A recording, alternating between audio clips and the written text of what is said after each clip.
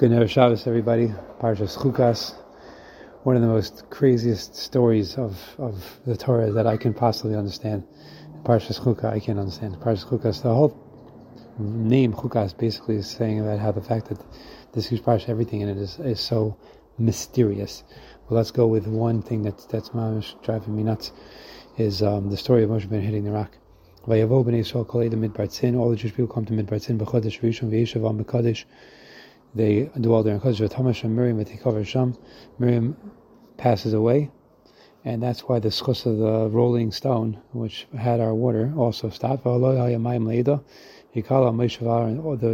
no water for the Jewish people to drink, and everybody started to gather around Moshe Rabbeinu. They argue with Moshe we should have died with our brothers in the desert, because it's the end of the 39 years, 40 years going into Eretz Yisrael, and they're saying the dying of thirst is crazy. This is terrible. We'd have died with our brothers. Why'd you bring out the Jewish people? Why'd you bring us all out to Kal Hashem, to the desert, to die here, us and our livestock? Why'd you take us out of Mitzrayim to this terrible place? It's not a place of planting, of dates, of figs, of wine, of anything. There's no water.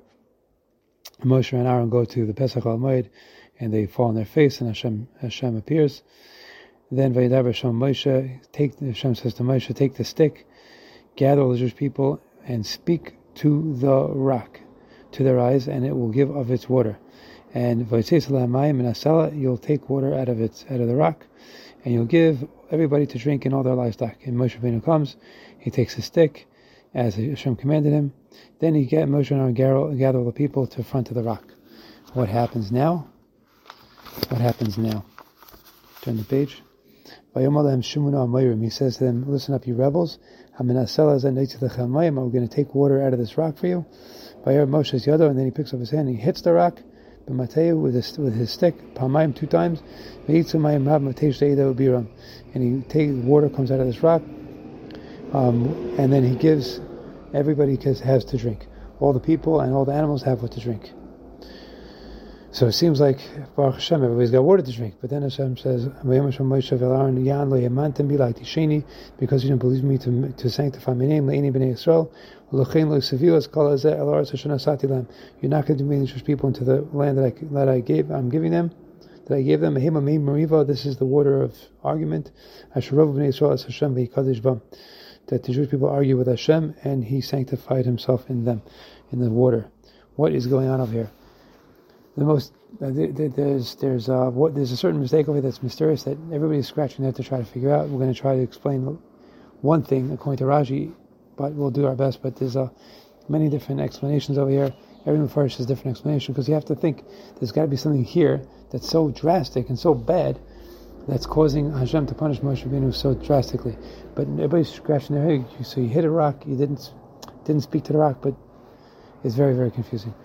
Even Rashi, which is normally supposed to say Pashut Pshat, it's very confusing what he says. I'll just read it to you, but it's very confusing. He says, that Moshe Rabbeinu went to a bunch of rocks, and they didn't know which rock it was. Now, rock of Miriam dried up. They thought they were going to recognize it. They went to the rocks. They tried to find the right rock. They couldn't find it. The rock went amongst the other rocks. I can't believe I'm talking like this. A rock goes amongst the other rocks. Okay, it's rolling just around. Okay, it's a miraculous rock. Because when the bear stopped, the rock just went to be by the other rock. So, what's your problem? The Jewish people were telling to Moshe Aaron, what is exactly your problem? What's the difference? Which rock you bring it from, the water from? And that's why he said to them, that's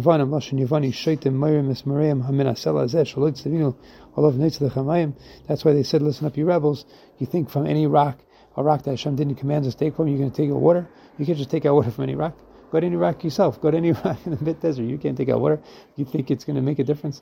You think it's I can just take out water from any rock? It has to be the rock that Hashem said.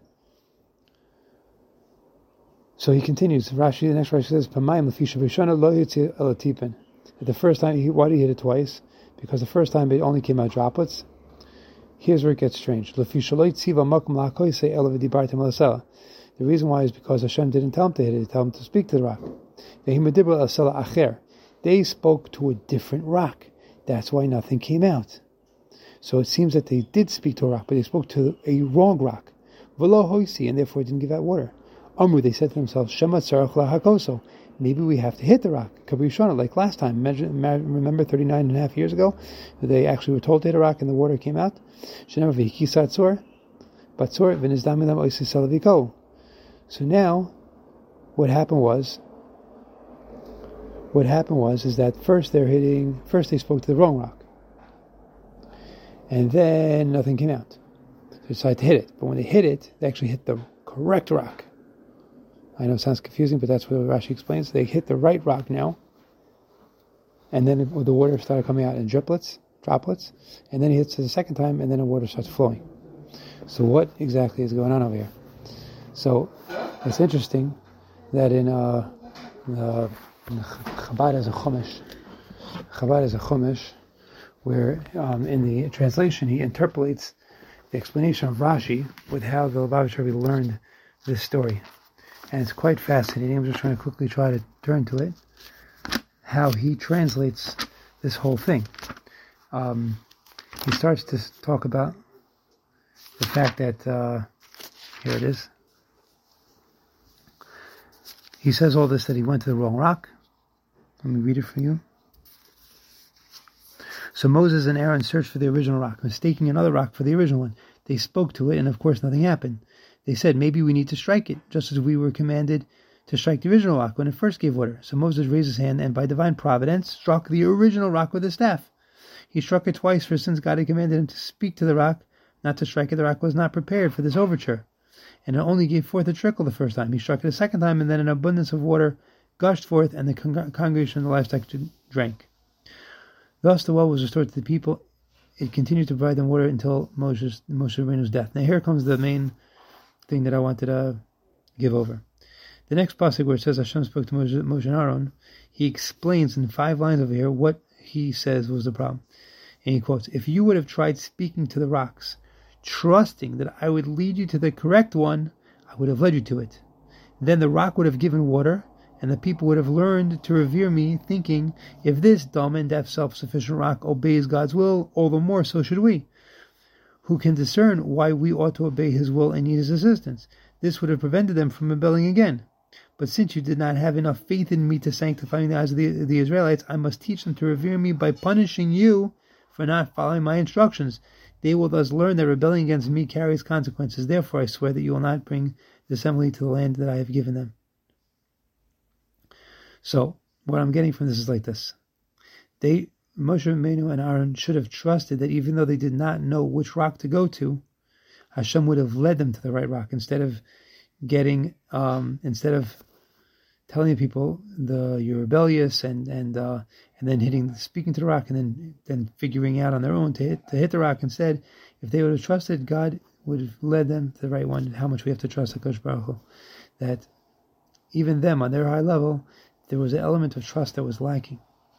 Now, it's interesting because the way he explains it later that we just read to you now, the difference in the Hanhaga was incredibly different, because if you look at it, what does he say over here? He says that I would have been able to be sanctified in a better way had you spoke to the rock. How? Because Jewish people would have learned a Kal V'chomer and learned that, you know why we have to serve Hashem? We have to serve Hashem because it's so obvious that just like rocks do with Hashem's will, even there's no schar and punishment, schar and onash, obviously we should. And that would have, their seichel would have brought them to serve Hashem. Instead, you know what has to be to serve Hashem? What is he saying? He's saying that there's a punishment here. God punished Moshe and Aaron for not listening. Oh, they got punished. Obviously, we have to listen. You see the difference? Hashem wanted them to learn from a good place, from a normal place, from a logical place. Of course we have to serve God because it makes sense to serve God. Look how great He is. Look how much He does for us. And that's why we serve Hashem. But instead, Moshe Rabbeinu caused that Hashem should be revered because of His punishment. And therefore, it seems to me, in my understanding, that now, from then, we are stuck in a place where we serve God because of fear of punishment. Where we could have been in a place where we serve God because of logical, makes sense. He's so great. He's so wonderful and kind to us. It makes sense. If the rock is giving out water, then obviously we should listen to Hashem because we get schar nonesh. We're commanded. The rock doesn't get commanded, doesn't get schar nonesh. And because Hashem, so to speak, had to teach us to serve him out of fear because of the fact that now we see Moshe Rabbeinu got punished, and that's why we're serving God. That's what was lacking, and that's what was missing, and that's why Hashem got so upset. Anyway, that's my understanding of what the Lubavitcher wrote in this little piece over here. We have to serve HaKadosh Baruch Hu with trust, trusting that Hashem is good. Hatoiv Hameitiv, the word good and God are really, I believe that the word God got messed up and became good. The word good, and that the actual definition of the word good is God. Hakel Hatoiv, anybody reach from Esra, you'll see Hakel Hatoiv, how much times it says Hatoiv, HaKadosh Baruch Hu is good. He's the definition of good, and therefore, if we serve Him with that understanding of how good He really is, that will bring to the tikkun of this whole mess up and bring us into Eretz Yisrael once again, all of us together. We'll see Moshe Rabbeinu, Mashiach ben David, Meher V'Meinu Amen.